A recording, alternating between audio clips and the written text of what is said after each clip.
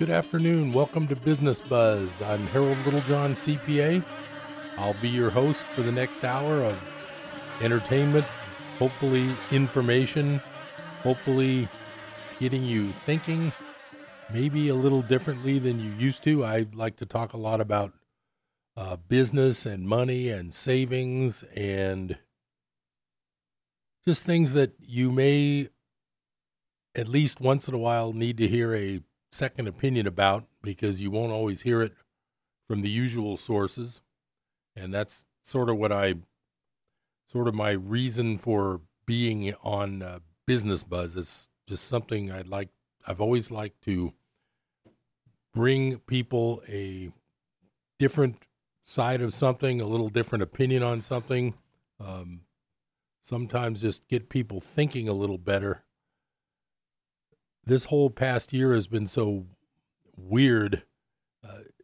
Sometimes you just need to have a different way of looking at things. So hopefully on Business Buzz, I'm able to do that. I try. So a lovely Chico summer afternoon. Not too super hot, but then again, it will be hot again soon, and we don't get that much of a break from the triple digit. So when we do get a short break from it, it's kind of nice. I appreciate that fact about today's weather.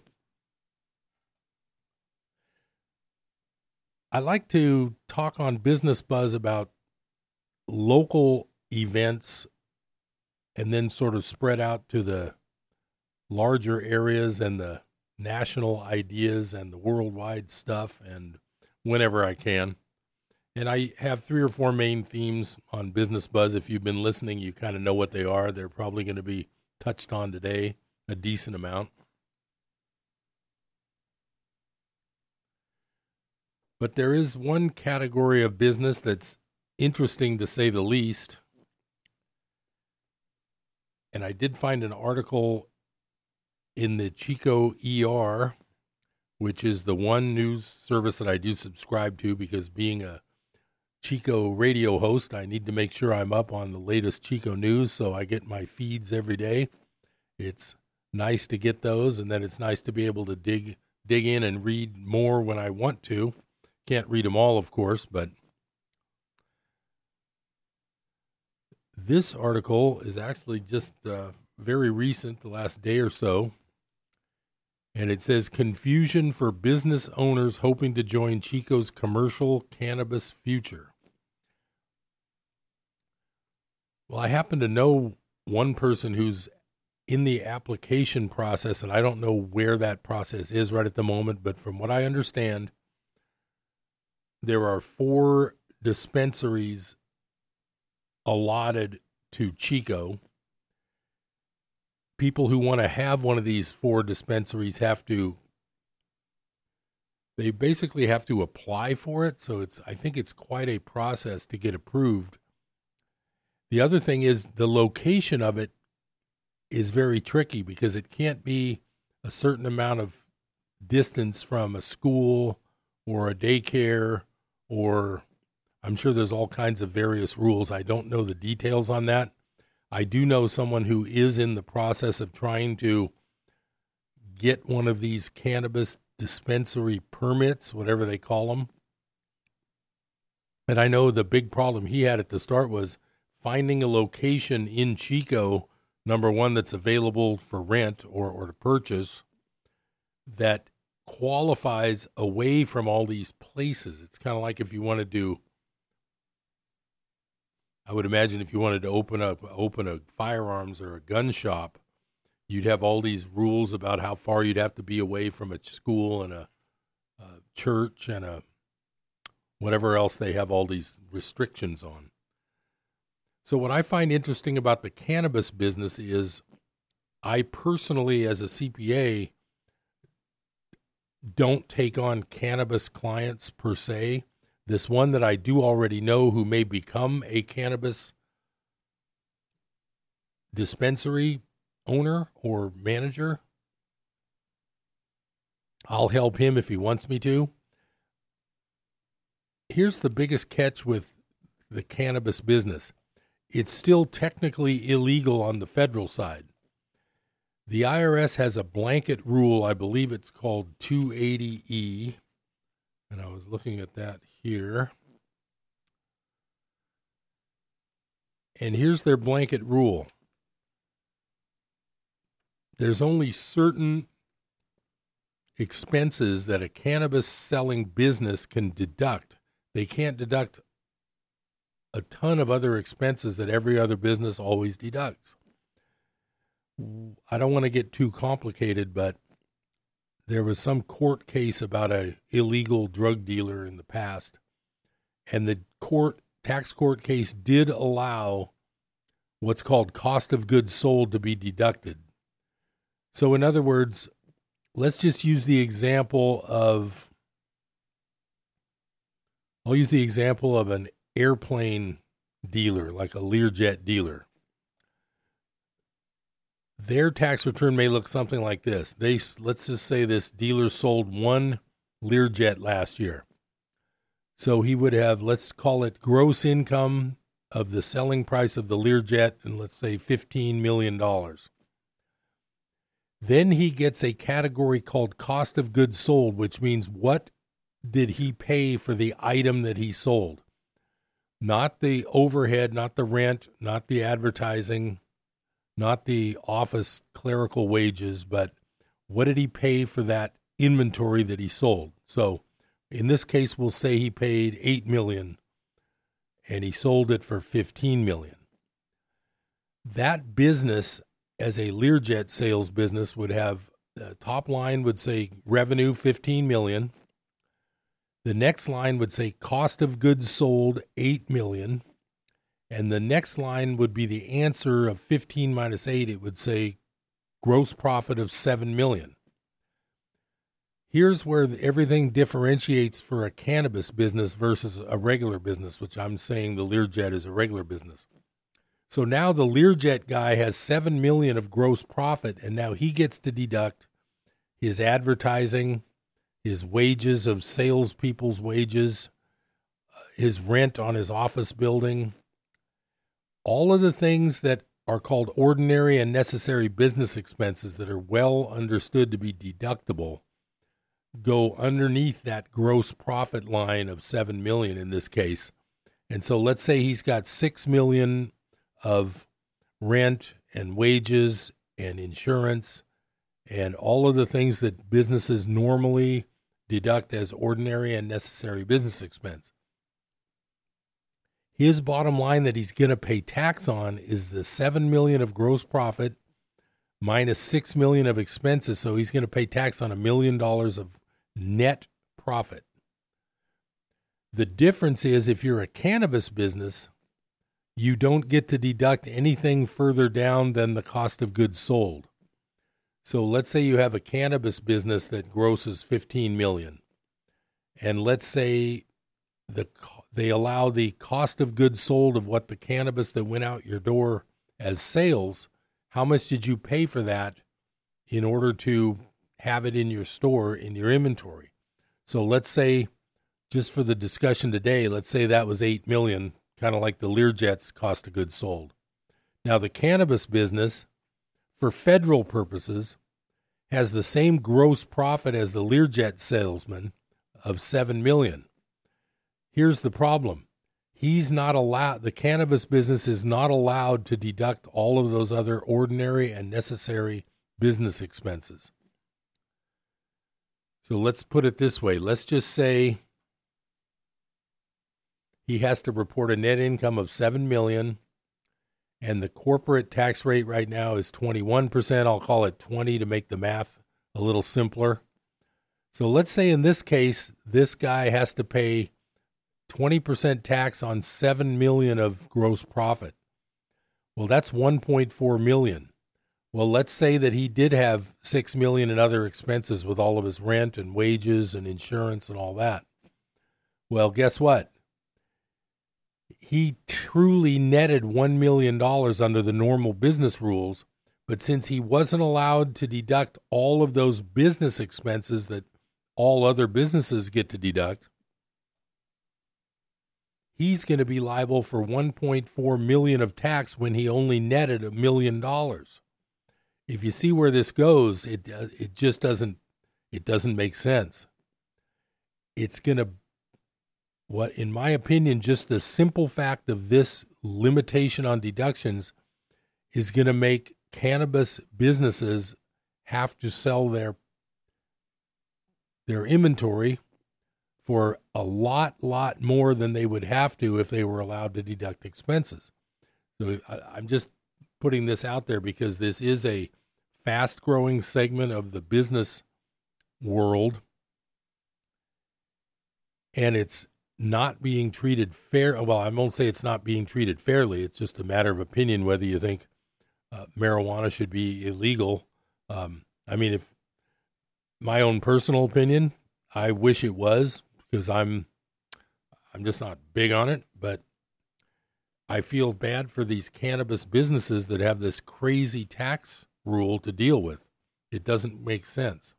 It just doesn't compute that you have a federal illegal business alongside this, at the same time the same business is legal in the state. And I know California's, they're not quite as legal here as they are in some of the other states. I know Colorado was early and pretty big on this liberalizing the cannabis law. So whether or not you believe cannabis should be legal or not, I feel that if it's going to be legal, it shouldn't be triple, quadruple, or 10 times taxed, which is how it's going to end up being, because the federal isn't going to allow those proper deductions. So the commercial cannabis ordinance, I'm just looking at that ER article now. There are jobs waiting, there is sales tax waiting. So people are saying, hey, there's a lot of tax and jobs to be done with this deal here. And it says here, this person is confused and frustrated at the commercial cannabis business application timeline process being halted and restarted. After being halted shortly after the 2020 election, 6 months later, 2 council meetings restarted the application process. However, the city is only allowing 3 dispensaries to open, and business owners are worried about opportunity and further costs of distribution and manufacturing continue to be blocked.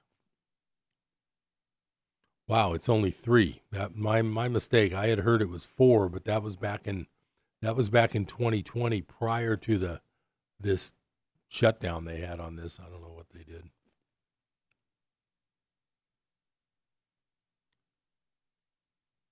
So the bottom line is the people who are proponents of the legalized cannabis dispensaries are upset that it's being delayed, and it's a good job producer and a good sales tax producer, and they're just saying, hey, we should do it.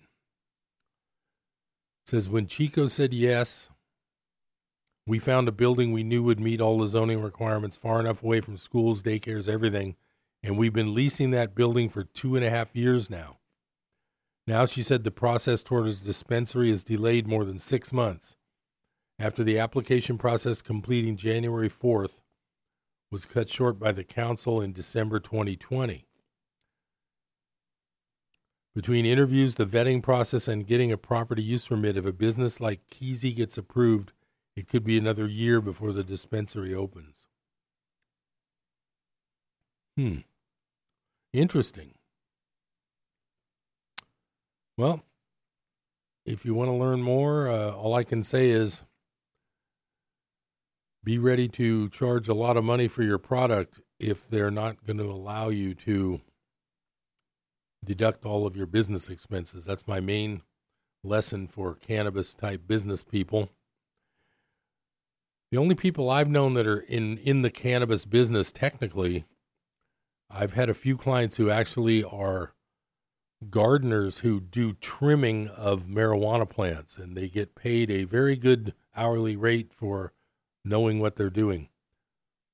We're going to be coming up on that first break real soon. But now those people, they're just employees. I'll see you after the break. Stay tuned to Business Buzz.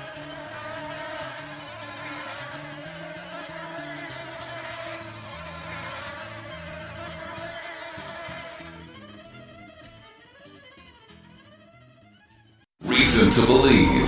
The evidence. Exhibit 4B. In 1879, a brilliant Oxford graduate, William Ramsay, set out to Asia Minor to disprove the historical accuracy of the New Testament. He had always been taught by his professors that the Bible was largely a hoax, and he never questioned it. So he assumed it would be an easy task, finding many historical and archaeological proofs that the Bible was inaccurate and fabricated. He focused on the ancient Roman culture where much of the book of Acts in the Bible supposedly took place. He pored over many ancient documents and records, locations, topography, officials' titles, administrative boundaries, customs, and even archaeological structures. He was going to leave no stone unturned to prove the New Testament was a hoax. But to his astonishment, he didn't find a single contradiction or inaccurate statement. In fact, he had to honestly conclude that the book of Acts was in perfect harmony with history. William Ramsay was so shaken by his discoveries that he later himself became a follower of Jesus. One more reason to believe. You're listening to Life Radio, KKXX AM and FM. Here is the heart of confession. It admits sin and guilt. That's it.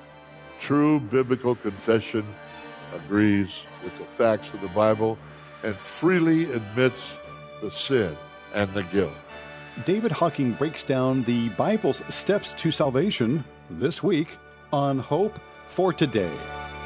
Tune in for Hope for Today, weekdays at 8 a.m. here on KKXX.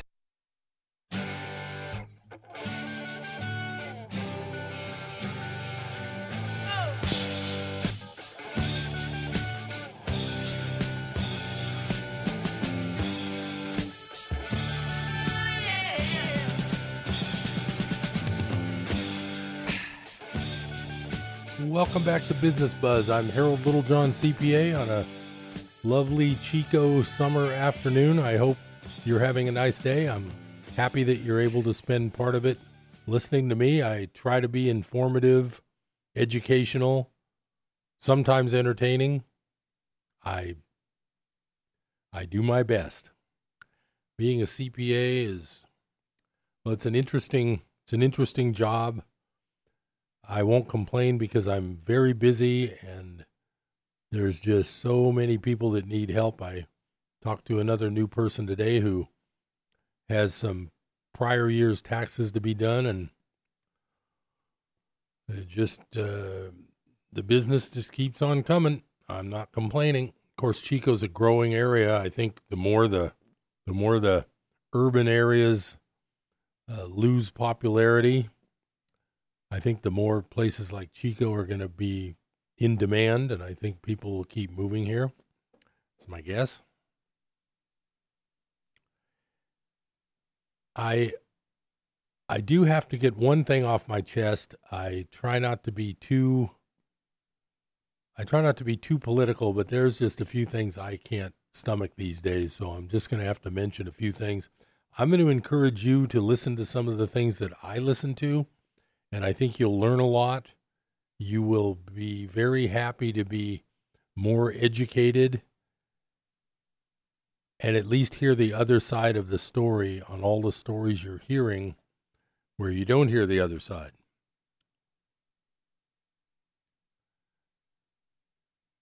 I'll just give you a list of some of the people that I listen to on a regular basis. If you want to look them up, I recommend them.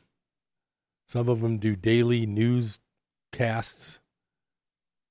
I listen to a lot of them. I like hearing the other side of the story. After all, I can turn on ABC News or CNN anytime I want to hear that side of the story, but I really don't need to hear that side because I've heard it since I was a kid watching TV on our first color TV when I was about 9 years old, and I've had enough. But I'll just give you a few names to jot down and look these people up and start listening. X22report.com.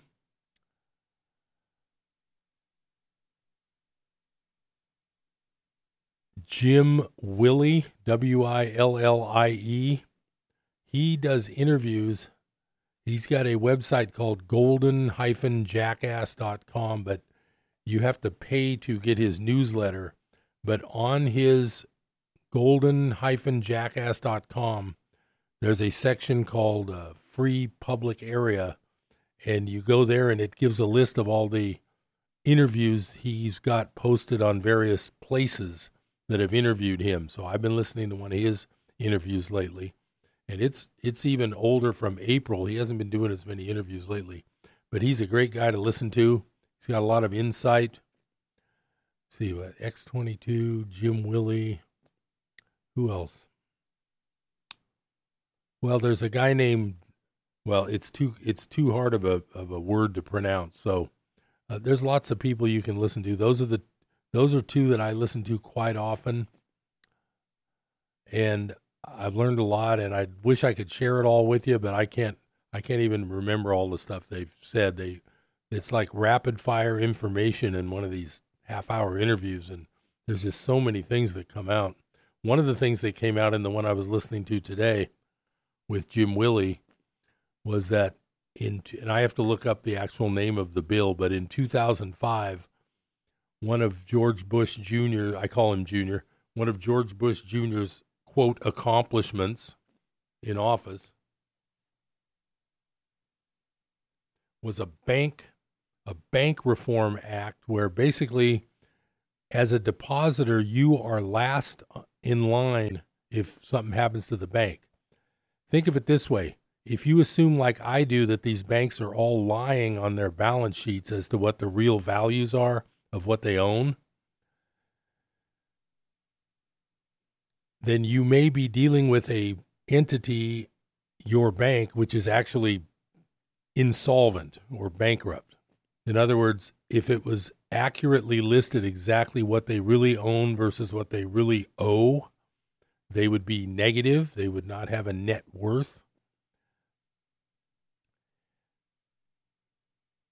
This law from 2005, and I'll have to look this up to get a little more detail next time. I just was listening to this today, and I didn't have time to look it up for the details, but I do remember reading this before. This law made it to where when you deposit your hard-earned money into your bank account, if something goes afoul with that bank, you are the last in line to get your money back. So you've got things like shareholders are first, bond holders are first, shareholders are second. I don't know what the order is. I don't do a lot of bank work with income tax of bank clients. I don't have any, never have, never will, don't care. Those banks have a pecking order of who is entitled to the assets of that bank in order.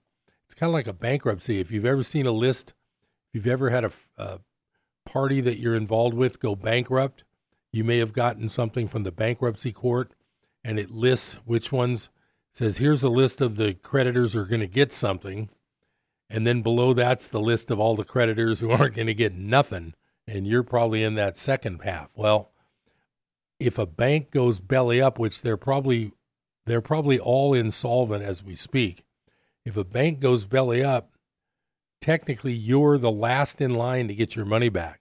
You just become a creditor, and they even have a law called a bail-in where if they needed to, they could take your money, and instead of giving you back your money even as a note that they owe you, they could convert it to stock in that bank. So you would become a shareholder of a bad, ugly, bankrupt bank. That is the bottom line. So that's how safe your money actually is. Now, the fact that the government backstops all these banks, they print, I believe they're printing, and just based on everything I've read, for the last year and a half, they're probably printing to the tune of $100 billion a day just to keep this, quote, system from imploding on itself. In other words, since 2008, our entire system has been kaput, but they've kept it alive by printing money. The problem is the debt that I've talked about on Business Buzz over and over. I used to mention 19 or 20 trillion. That was when I first started doing Business Buzz 2 or 3 years ago. Well, now that number is pushing 30 trillion, and like 5 or 6 trillion of that all happened in the last 5 months. What also is happening at the same time is in '08, all the bailout money went to the banks, so we didn't see it personally. This time, some of the bailout money is going to the general public with the stimulus and all that. So you're actually starting to see inflation rear its head, as they say, and it is happening. Lately, some of the month-over-month import-export prices, which is the only legitimate measure you can find because they lie about everything else. When you look at the CPI index, Consumer Price Index, they just make up what they want and lie. But there is an import-export monthly analysis of prices that actually shows in the last month there's a 2% inflation in 1 month. Now, 2% is the general target of the Federal Reserve's annual inflation. Well, 2% a month translates to about 30% inflation when you compound it for 12 months, which means that we may be entering that phase called hyperinflation, where your dollars buy less and less. If you've noticed at the store, the packages are smaller and the prices are higher. That's inflation, and it seems to be taking a foothold and getting bad, not to mention that a gallon of gas, I was in Lake Tahoe last weekend, and it's $5 a gallon. Well, stay tuned to Business Buzz. I got more good news on the money front. I'll see you in a minute.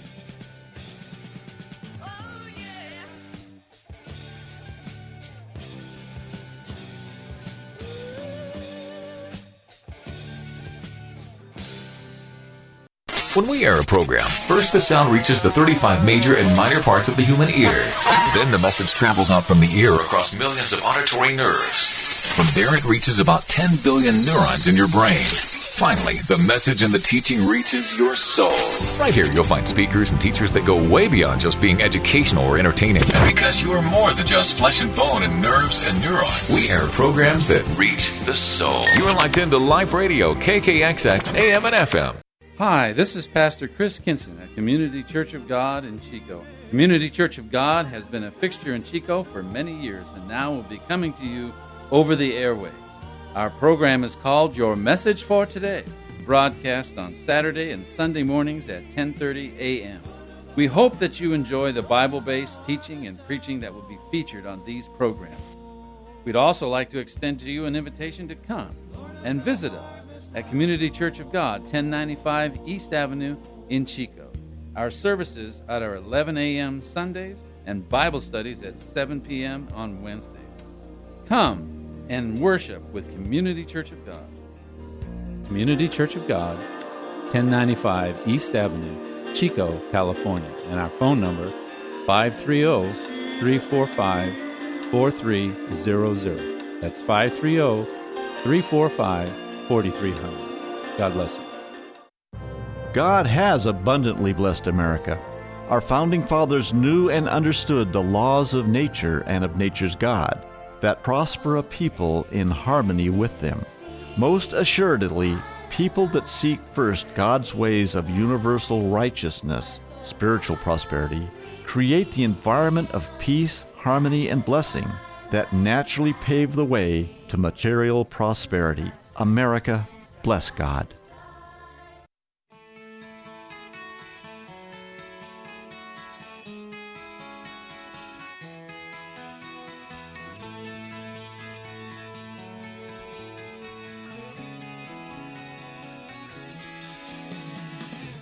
Welcome back to Business Buzz. I'm Harold Littlejohn, CPA, spending part of my afternoon with you. I'm glad you have a chance to spend a little time with me. I hope I'm being entertaining and or informative.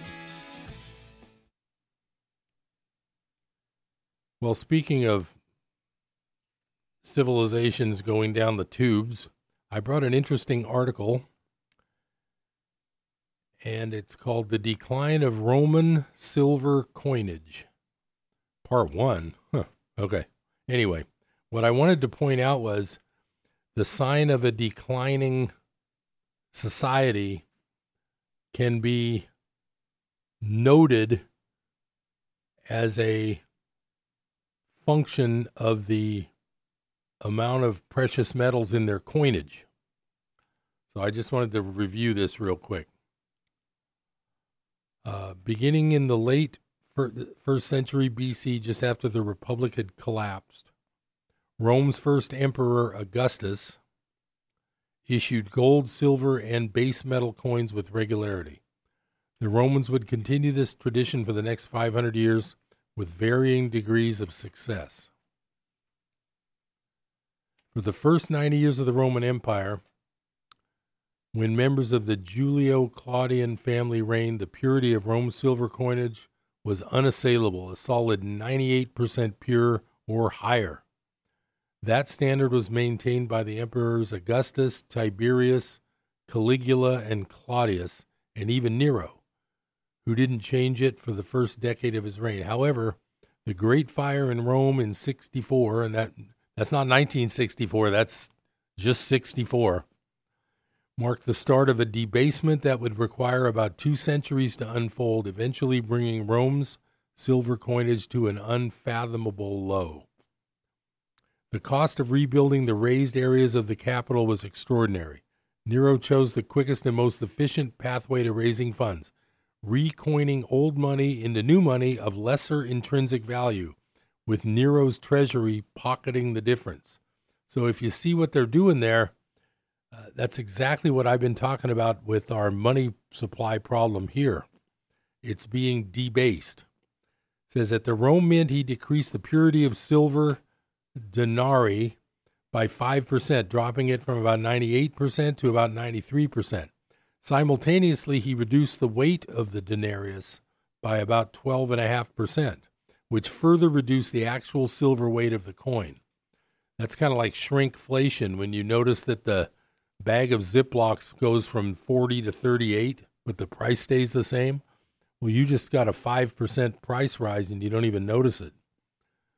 It says Nero also reduced the weight of his gold auri and was even more aggressive in his intrinsic reduction of 2 major provincial coinages, the silver tetradrachms of Antioch and the Billion tetradrachms of Alexandria.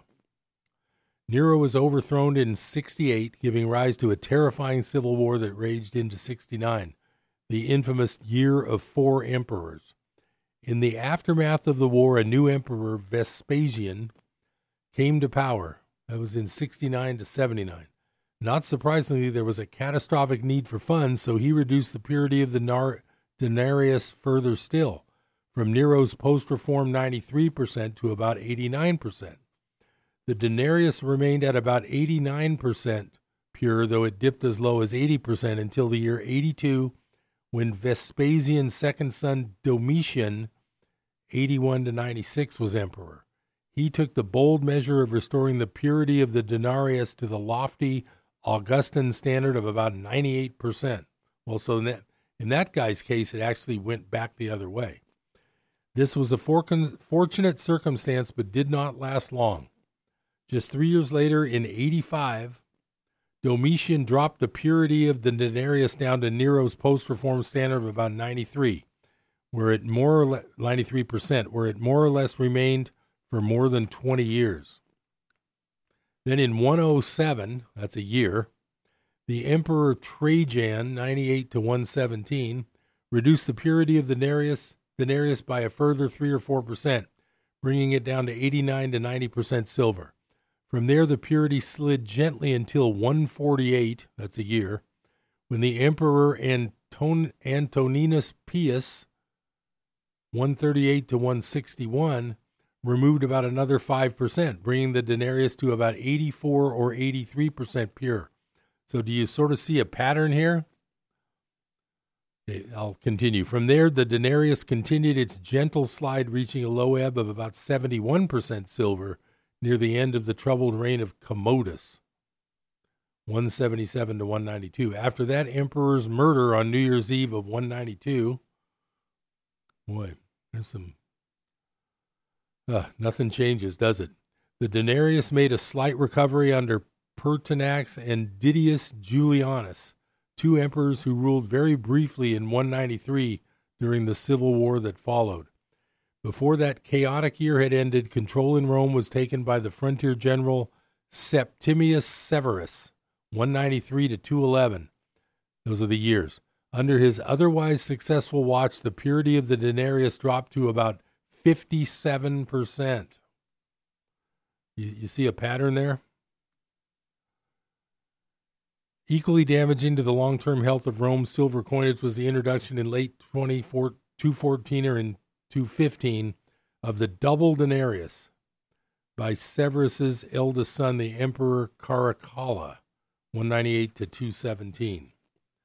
Though apparently tariffed at twice the value of a denarius, the double denarius only weighed about 1.5 times more than a denarius. This made it an inflationary instrument by nature, for it had less than 70% of the silver contained in 2 denarius coins that theoretically had the same circulation value. So you see the way they trick you? It's kind of like the shrinkflation in the grocery store. You're being tricked. Okay, the double denarius and denarius were struck concurrently. The double denarius was struck regularly till it ended up supplanting the denarius late in the reign of Gordian III. From that point onward, silver denarii were rarely produced. Okay. Anyway, I'm going to try to get my point here. My point here is we're going to talk about the United States in a little bit, if you were wondering where this was going. To complicate matters in the study of debasement, there often were differences in purity from one mint to another. For example, in the period 242 to 244, Gordian III's mint in Rome was striking double denarii that were about 37% pure, whereas at his mint in Antioch was striking them at an average silver fineness of 43.5%. Over the next 4 decades, the purity of imperial silver coinage continued to slide, dropping steadily until it had reached about 41% purity in 250. That's the year. Soon afterward, under Trebonianus Gallus, it sank to about 35% pure. The slide picked up momentum as Rome's economic and military fortunes faded dramatically under the co-emperors Valerian, 253 to 260, and his son Gallienus, 253 to 268. By the tragic year of 260, when Valerian I was captured by the Persians, the purity of the double denarius had fallen to as low as 15%. However, the worst was yet to come. As crises erupted on all fronts, Gallienus struggled to keep his empire intact. By the time he was murdered in a coup in 268, another murder?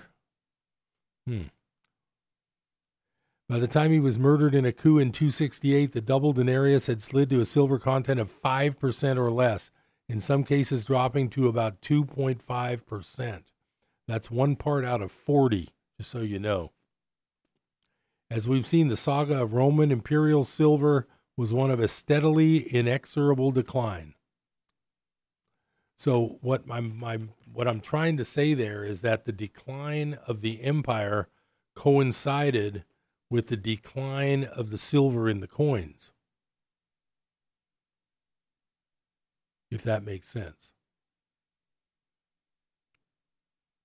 So what happened to the United States in 1965? So after the next break, which is coming up soon, I'm going to look at an article called "Kennedy Was Our Last Hard Money President." And it says, President Kennedy was the last U.S. president who defended the traditional role of silver in U.S. coinage. His successor, Lyndon B. Johnson, sowed the seeds of future inflation with his guns and butter spending policies, paying for rising war and welfare costs at the same time. Barely 20 months after Kennedy was killed in November 63, there's another one of those leaders being murdered, just like in Rome. Silver demand rose so fast that Johnson opted to take silver out of most U.S. coins. On June 23, 1965, while signing the Coinage Act of 1965, Johnson proudly stated that he made the first fundamental change in our coinage in 173 years. The Coinage Act of 1965 supersedes the Act of 1792. Since that time, our coinage of dimes, quarters, half dollars, and dollars have contained 90% silver. Today, except for the silver dollar, we are establishing a new coinage. The new dimes and quarters will contain no silver. They will be composites with faces of the same alloy used in our 5-cent piece that is bonded to a core of pure copper. It's funny how they talk and mention like this, the same alloy used in our 5-cent piece. Well, why doesn't he just say nickel? In fact, the alloy, it's not even all nickel. It's part copper, part nickel, probably part tin. I'm not sure.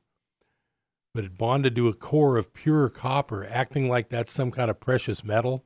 I mean, you can still buy a pound of copper for like $2. Said, despite saying that silver consumption is now more than double new silver production each year, he defied all laws of economic supply and demand by adding, our present silver coins won't disappear and they won't even become rarities.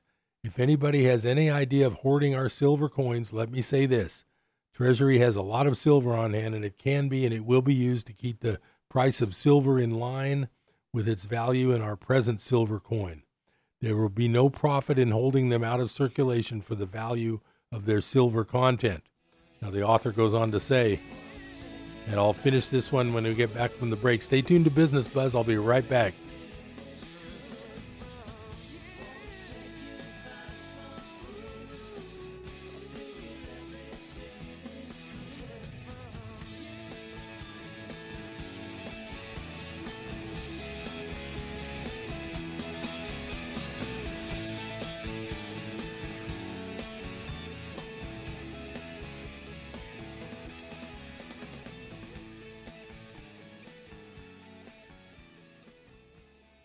A Famine in the Land. This is Ken Ham, editor of the Exposé Glasshouse, Shattering the Myth of Evolution. Yesterday we learned that most of today's young people believe morality changes over time. This moral relativism results in everyone doing what's right in their own eyes. And this thinking isn't just in the culture, it's in the church too. This is a consequence of a famine in the land, a famine of the hearing of the words of the Lord. But how has this happened? Well, many churches have watered down the teaching of the Word. Instead, they focus on experiences or entertaining people. And this directs focus away from God's Word and doesn't give people an authoritative foundation to stand on. Instead, it's just about having another and better experience. Plan your trip to the Ark Encounter and the Creation Museum when you visit our website at AnswersRadio.com. You'll be equipped and encouraged at AnswersRadio.com. By constantly keeping their radio dial locked in right here, our listeners experience a difference in their day. You wake up with God on your mind, and all through the day, as much as I can get a chance, I'm listening to the radio. The atmosphere that you create determines the product that you'll produce. And so through the course of your day, you start your day with a presence of God so that your day will be productive and, you can do the will of God and have a clear mind in doing it. Life Radio, KKXX, AM and FM.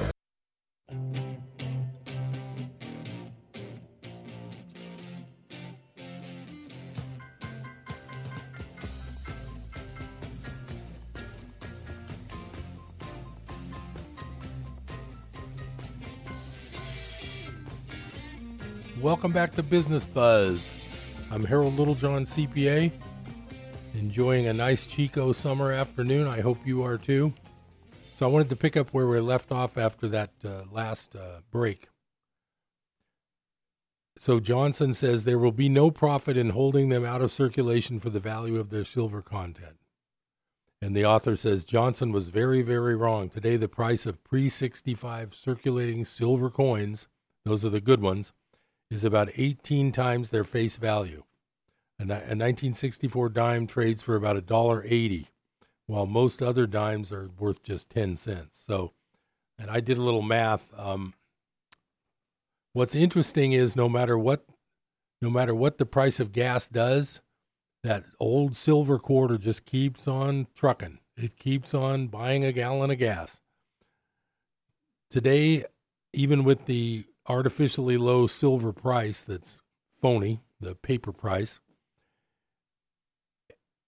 a quarter made in 1964 or earlier It has $4.66 worth of silver in it. And right now, a gallon of gas is ranging between $4 and $5.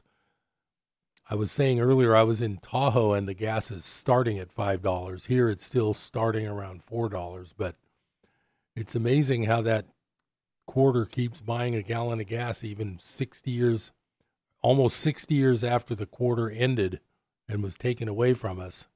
Of course, the smart people saved them. The other interesting thing is they if you look up the quote price of silver right now, today it'll say $25.80. But if you go to buy, say you go to buy a 10-ounce silver bar, you will not be able to buy it for less than around $31. That's called the premium. So whatever they say the price is, it's a fake price because the real price of buying real silver is at least 20% higher to buy the cheap bullion stuff. The interesting thing is the American Silver Eagle, which is everybody's favorite silver coin. It's the one made by the U.S. Mint. It sells, the cheapest you can get one of those is $36 for 1 ounce, which is a 40% premium over what they say is the silver price. And the other interesting development lately, I have to look this up. Just recently, the U.S. Mint came out and said they're not going to sell any more of those eagles that everybody wants. Let me see if I can find that article.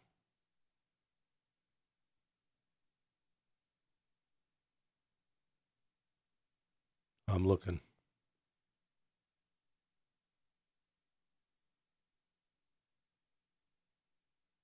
Anyway, the U.S. Mint stopped selling eagles.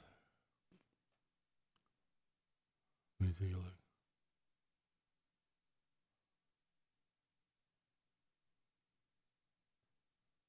Anyway, they stopped selling them because they don't have enough silver and gold to produce them anymore. And when the mint was authorized to make those silver eagles, the law said they had to. So no matter what the prevailing price of buying the blank silver blanks they needed to mint those, they are under law having to go out and buy the blanks. So you tell me what's going on if by law they have to supply these coins up to the demand, but they've had to stop production because they don't have the blanks.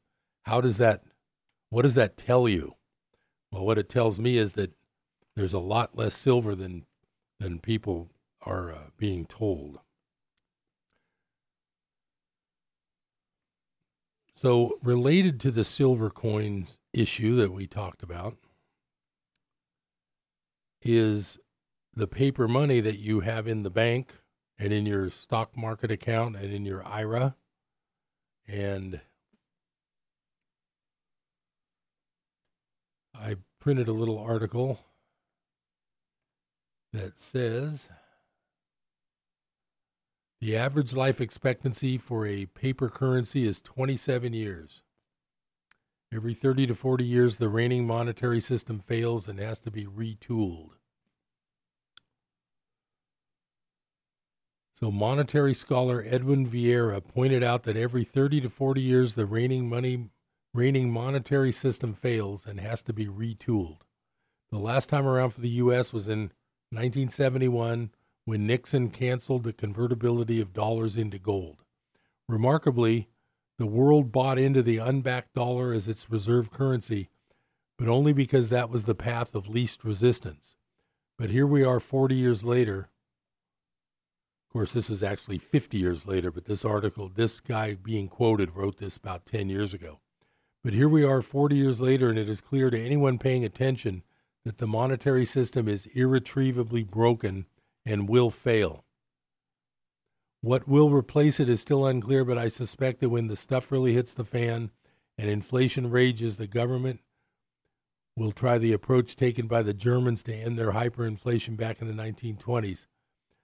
coming up with the equivalent of the Rentenmark, a dollar that is loosely linked to some basket of commodities and financial instruments. It won't be convertible because it would be impossible for bank tellers to exchange your dollars for a cup of oil and a coupon off of a bond and a chip of gold or whatever makes up the basket. But it might restore some semblance of confidence in the currency. That's one option. Another is that some government decides to make its currency convertible into precious metals, but that will only happen when all other less fiscally restraining systems have been floated and failed. Simply at this point, we can't know what will replace the current monetary system or when. All we can know is that the status quo cannot and so will not survive this crisis. So it says here, the average life expectancy for a paper currency is 27 years, with the shortest lifespan being 1 month. Founded in 1694, the British pound sterling is the oldest fiat currency in existence. At a ripe old age of 317 years, it must be considered a highly successful paper currency. However, success is relative. The British pound was defined as 12 ounces of silver, so it's worth less than 1/200th of its original value. In other words, the most successful long-standing currency in existence has lost 99.5% of its value. Given the undeniable track record of currencies, it is clear that on a long enough timeline, the survival rate of all fiat currencies drops to zero. So that is very interesting. And so to add insult to injury, I've got another article called The 5-Stage Life Cycle of a Paper Currency. Gold and paper currencies have been at war for more than 3,000 years. When currencies were pegged to gold, they appeared to coexist peacefully. Nevertheless, when the peg ceased internationally, they became each other's nemesis, and thus began the battle for monetary supremacy. A study on the history of money and its relationship with inflation is essential to appreciate the role of gold as money. For paper currency, there is always a boom-bust cycle. These cycles have been repeating for centuries. According to Nick Barashev's $10,000 Gold, that must be an article, it seems that countries that broke peg with gold standard and introduced paper currencies go through a 5-stage cycle. Stage 1 is fueled by optimism and euphoria. Such period is usually short-lived, as politicians and central bankers will soon give in to temptation to print more money. In Stage 2, restrictions would be slowly removed from the currency creation process. The idea of paying off debt is no longer important as compared to growth. As a result, growth becomes the single most important driver of the paper system. As currencies gradually lose value due to declining purchasing power, people have to work longer hours to maintain their standard of living. Well, I've been noticing that since I was a kid. I used to hear about all this futuristic stuff where we'd all have it made, but it turns out everybody has to work more than they ever have for less. So I think we've definitely passed Stage 2. Stage 3 is the gambling stage, where excessive liquidity makes its way into the stock market and real estate market. Growth will start to slow down, and therefore more money needs to be created to stimulate growth. This means that interest rates must be maintained at artificially low levels. This is exactly where we're at right now since 2008. Interest has been at zero, and it still won't kickstart the economy. With interest rates kept low at the same time there's significant money printing, people will have to take risks on the stock market or real estate market just to keep up with inflation. In Stage 3, people also start to borrow more because of the wealth effect with the bubbles, causing them to feel like they have more money than they do in terms of purchasing power. So we're definitely probably toward the end of Stage 3. Stage 4 is the penultimate stage of the paper money cycle. Sluggish growth in Western countries force financial institutions to try to make money through other means than financing and brokerage fees. At this stage, corruption prevails, fundamentals are ignored, and wealth is concentrated in the hands of a few. Well, I think we're in that stage too. We got these 0.1%ers that have trillions of dollars, and everybody else is begging for their next $600 stimulus check. I think we're here. Those who fail to do so would suffer potential loss of wealth in the latter part of stage 4 or 5. So, at this stage 4, at this point, individuals must look out for themselves by not trusting the government or financial advisors.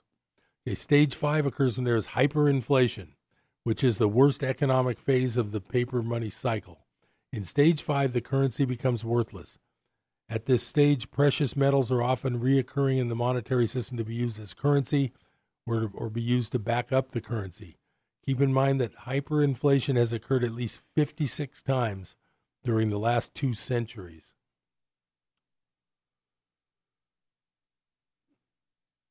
Then this article goes on to say there is a strong possibility that the global monetary system may collapse in the near future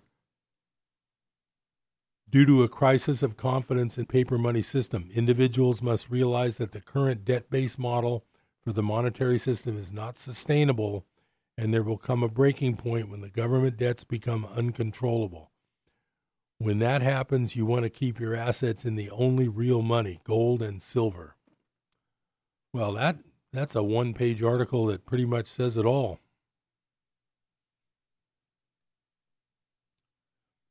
Well, I'm glad you were able to spend some time with me on Business Buzz. I've had a few other things to go over with these on the spiritual side, but we pretty much ran out of time, which is a good thing, which means that I had enough information to keep everything flowing for the entire hour of Business Buzz, so I'm happy about that.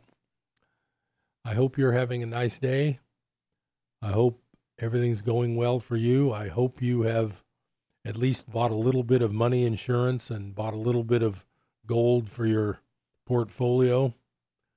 I think it's a wise decision. You just never know. Well, you do know.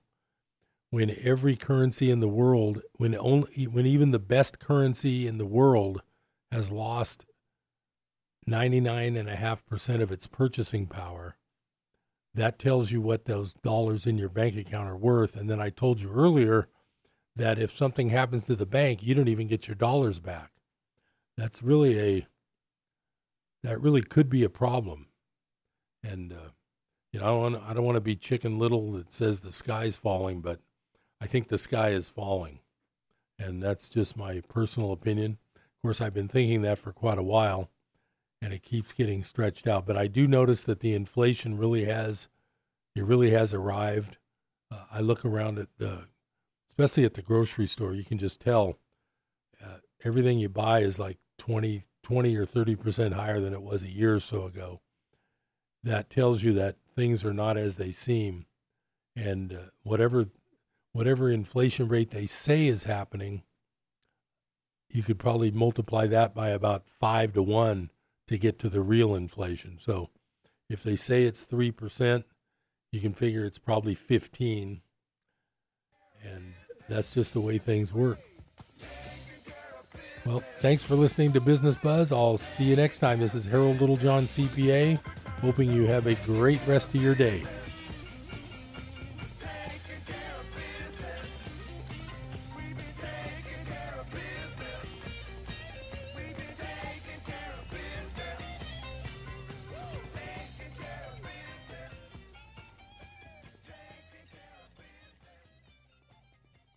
KKXX Paradise, K280GL Chico, and K283AR Chico, Yuba City, Marysville. Breaking news this hour from townhall.com. I'm Keith Peters. A Democratic voting rights bill is almost certain to go down to defeat in the Senate this evening, as Republicans are expected unanimously to reject the legislation. Senate Majority Leader Chuck Schumer says the chamber faces a fundamental question today. Should the United States Senate even debate how to protect the voting rights of our citizens? There's only one correct answer. We'll see if our Republican colleagues choose it. But Senate Minority Leader Mitch McConnell says the bill will strip states of the ability to make their own voting laws. We know that it would let Democrats take a red pen to election laws in each of the 50 states, neutering popular precautions like voter ID, while legalizing shady practices like ballot harvesting across the board. It's a recipe for undermining confidence in our elections. for remaking our entire system of government to suit the preferences of one far end of the political spectrum. Democrats vow to continue the fight even if the bill is defeated. Presidential advisor Dr. Anthony Fauci says the Delta variant of COVID-19 is gaining more of a hold in the U.S. Similar to the situation in the U.K., the Delta variant is currently the greatest threat in the U.S. to our attempt to eliminate COVID-19. Good news, our vaccines are effective against the Delta variant. Conclusion, we have the tools, so let's use them and crush the outbreak. The variant is accounting for half of new infections in the regions that include Iowa, Kansas, Missouri, Nebraska, Colorado, Montana, North Dakota, South Dakota, Utah, and Wyoming. A good day on Wall Street as the Dow was up by 68 points. The Nasdaq rose 111, the S&P advancing 21, oil down to $73.08 a barrel. More at townhall.com. Tell me why Relief Factor is so successful in lowering or eliminating pain. I'm often asked that question. Pete and Seth Talbot, the father and son founders of Relief Factor, tell me they believe our bodies were designed to heal. The doctors who formulated Relief Factor selected the 4 best ingredients, 100% drug-free ingredients that each help your body deal with inflammation. Order the 3-week quick start now. Discount it to only $19.95 to see if it will work for you too. Call 800-500-8384. ReliefFactor.com. Dan owed an unbelievable amount of money to the IRS. I got behind on my taxes. It's a horrible feeling. Dan turned to Optima Tax Relief, the leading tax resolution firm who put his problems to rest. They got the job done, and life is good. Call Optima now for a free consultation. Stop worrying. Make the call now. Call 800.